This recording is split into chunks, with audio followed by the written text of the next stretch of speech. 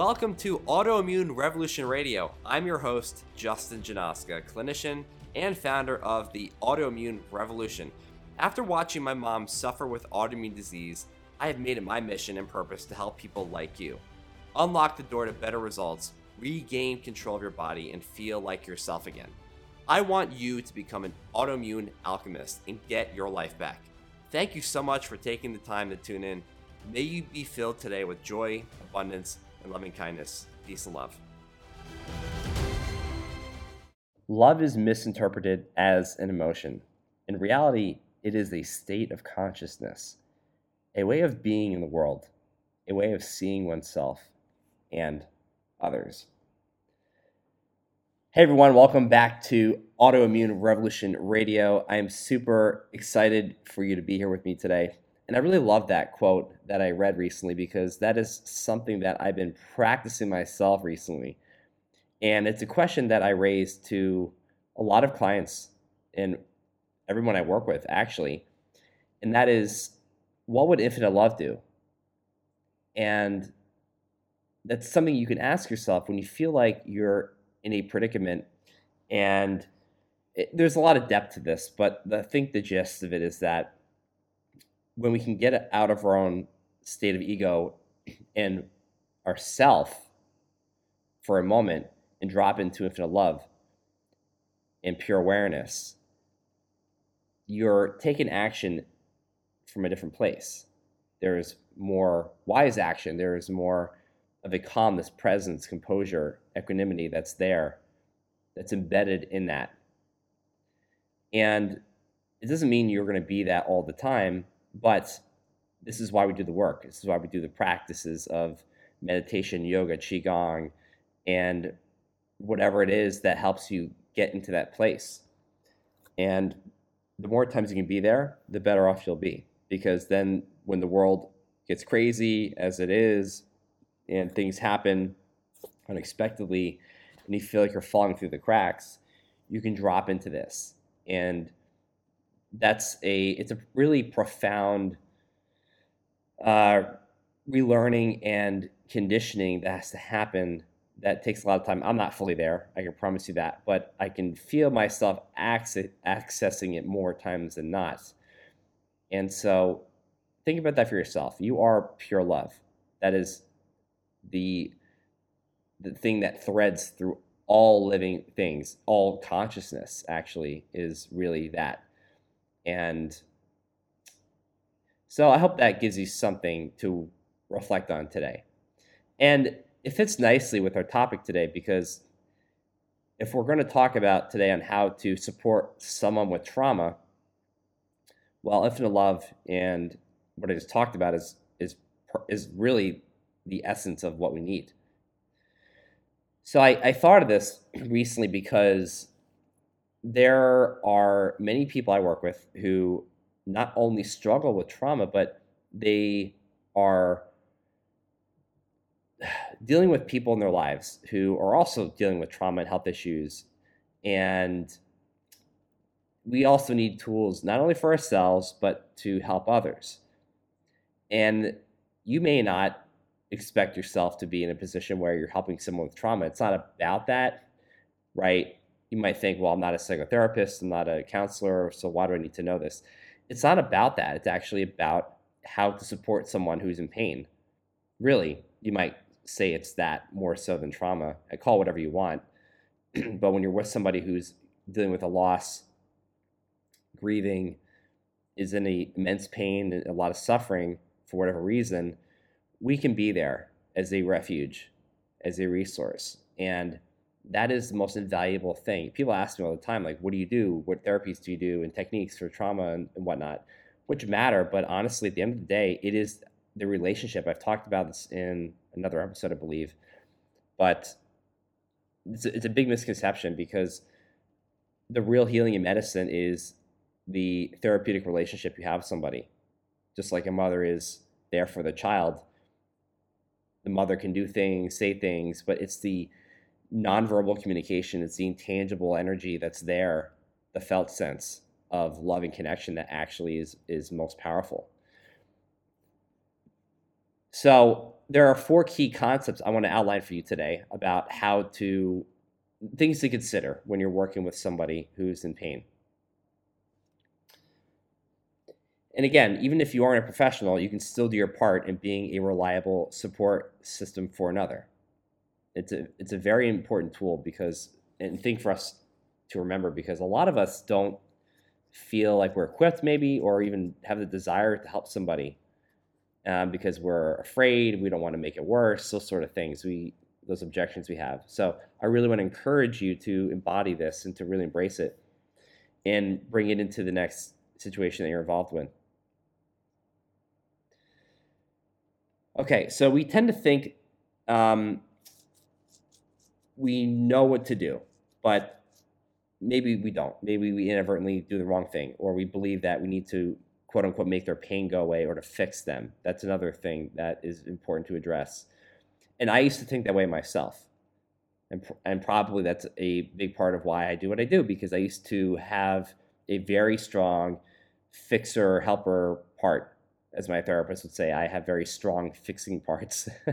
And that might be because of what I went through with my mom and her suffering when I was a child and growing up. And it's a great quality. I think a lot of us who are caregivers and are first responders or in service of helping others is a very notable and respectable thing, but it can get in the way. It can get kind of be over the top, you might say, where it actually hinders your own healing and interferes with your quality of life, you might say.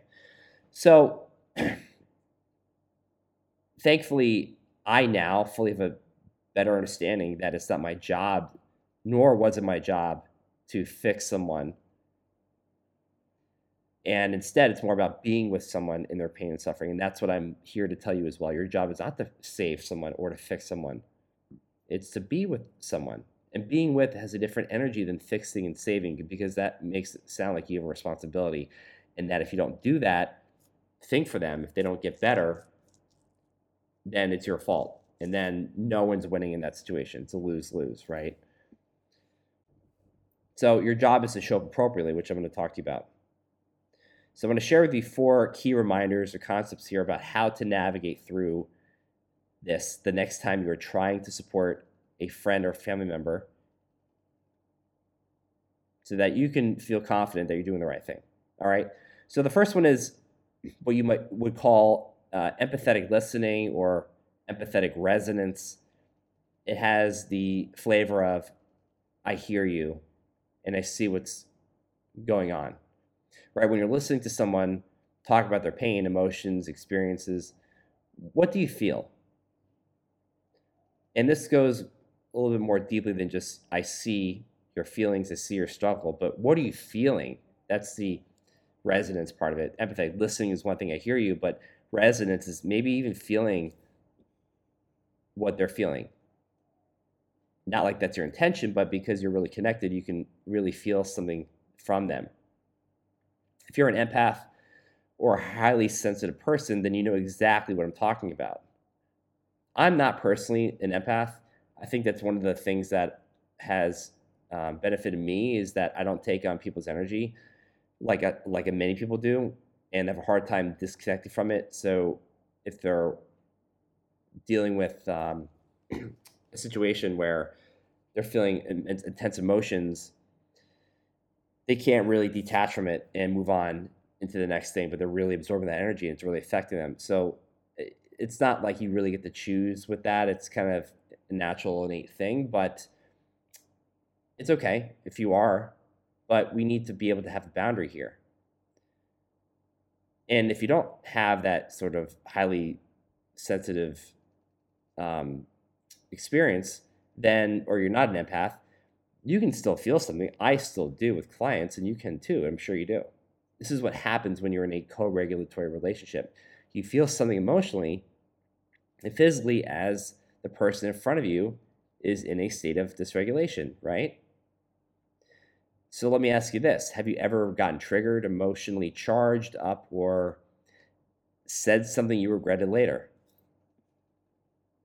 We've all done this. when we are in conversation with people, probably. But when you are listening to someone disclose and share their pain in detail, there's a greater chance for one to react. In therapy, they call this countertransference. It's actually what happens here is when someone gets extreme with their behaviors and responds in irrational ways, that's countertransference. Their own conflicts are activated, their own wounds are being reactivated because of the person in front of them is sharing things, doing things that reminds their brain of their own past experiences that are similar, if that makes sense. And so being aware of that is really critical, because you can be with someone in their pain and suffering, but be aware of your reactions, and if it's because, and why are you feeling this way all of a sudden, or choosing to respond in this way or act in this way, because it may not be helpful for the person you're with. It's really about your react to the past, because and that's how people become our mirrors. They tell us where to look and why we need to look. It ultimately implies that there is work for us to do. Right? I even think of this in the context of kids. If your kids trigger you, and they're constantly triggering you, then they are your mirror. People show us where to look within ourselves. And I love this saying of, we get what we need, not what we want. So it may not feel comfortable, but if you're getting this and you're seeing this happen, it's because it's what you need, even though you may not want it. Okay? So empathetic resonance, again, is just about feeling what someone else is feeling, but in a healthy way, and having a boundary of, okay, this is their energy, this is their feeling and emotion. I feel it, but it's not mine. You want to be able to see that difference. Number 2 is vulnerability. It's obviously a very powerful quality. And in this sort of situation with two people discussing a stressful or traumatic event, there is vulnerability that's going to take place. But not being vulnerable is just as problematic as being overly vulnerable. That's why there's always the middle ground, right? To feel and share what's going on inside is a wonderful thing and healthy for us to do. But if you are listening to someone's vulnerability, okay, you're listening to someone in front of you share their vulnerability, and you respond in critical or judgmental ways, such as, well, how could you? Why would you ever do such a thing? I can't believe you did that. That's a problem, right? And the bigger problem now is when, I think, is when the person is disclosing, sharing something, and you respond maybe in a critical or judgmental way, such as that, again, maybe because you were triggered, and all of a sudden that person you're talking to personalizes what you're saying. In other words, they take the criticism, the judgment, and the adverse reaction. So it's really important to be aware of that. Okay, it ties in a little bit to what I just said about empathetic resonance, but be aware of that, because it's really important, because listening and reflective listening and being a support system for someone it's a very delicate thing. And of course, we're not perfect. We're all going to say things maybe that we shouldn't do, or we regret, or it wasn't the best decision. But that's why you breathe, you take your time, you're reflecting, you're choosing your words carefully. Okay? Because you do not want to make the situation worse. And we talked about this earlier, right? I want to make sure I don't make things worse. Well, this is why we got to be careful with what we say. Because if someone takes on what we say personally, we're only deepening the wounds for them. Okay? And number 3 is trauma is a violation of boundaries. And anyone who has been through trauma generally has an issue with boundaries, because they were threatened, they didn't feel safe. And that's pretty much a common denominator here. Nearly every person will struggle with that, which is why safety is again, another key ingredient here in supporting someone with their pain and suffering. That's the key to dissolving rigid boundaries and allowing space for them to open up and be free. Okay? We need to, again, be that safe refuge for that person. But remember, we have to address our wounds too to fully be there for that person.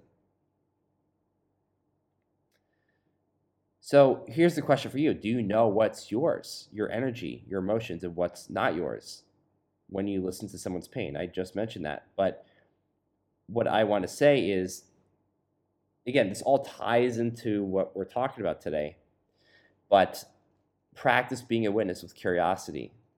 That is really the intention of where I go with somebody, is how to be a witness, have a curious mind. I like to play with a third person sort of perspective, like, oh, Justin isn't the one listening to this client, isn't the one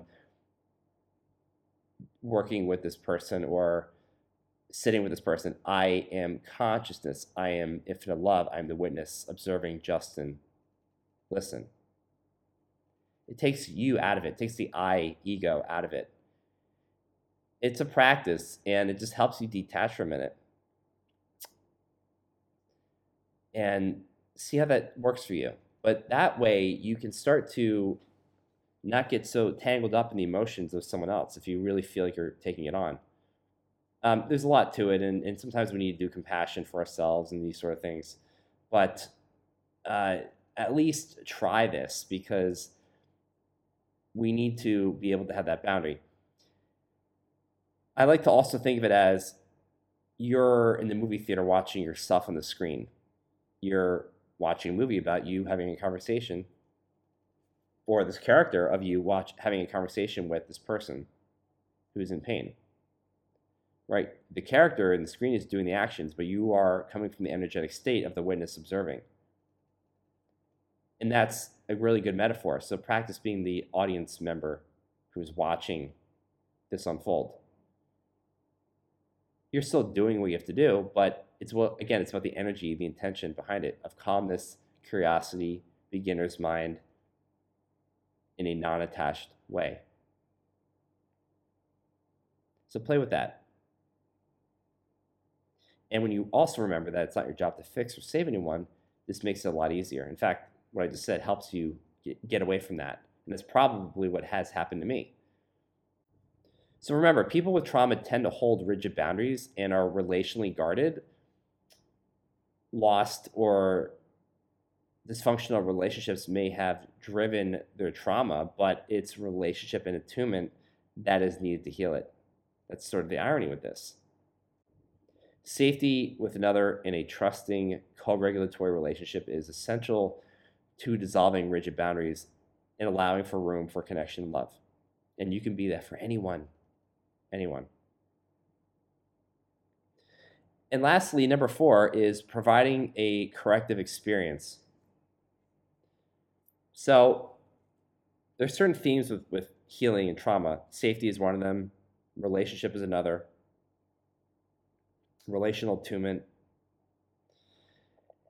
And a corrective experience is like repair. It's about offering ways for someone to begin the unburdening process or to heal. Doesn't mean fixing, doesn't mean you're saving their lives or you're making their pain go away, but we can point them in a direction that could be very, very helpful that they may not have gotten otherwise. So after you get past the listening and witnessing phase and have developed some connection, then there is an opportunity for repair and recovery. It doesn't mean you have to figure it out all in one day or figure anything out for that matter. And it isn't about you feeling obligated to do it at all. You shouldn't feel obligated to do it at all. But we want to do the best we can and show up the most powerful way that we can for this person. But reflect on this. Can you be there for the person in front of you in a healthy way, in a healthier way than what they are used to? Right? Because if someone is not used to having someone be there for them and showing up for them in a very supportive and helpful way, in a nurturing way, well, can you do that for them? Are you doing it right now? Can you do it for them in a way that they haven't received, or even in a way you haven't received yourself? Can you be the right support system for when there was none? And how could that look? That's the question. Pretty much with what I just said. There's a little more to that I could talk to you quickly about. So I said the first thing being empathetic listening. I hear you. There's also the empathetic validation part of it, which is I see you and what you're struggling with, and validating their experience and their pain is very critical.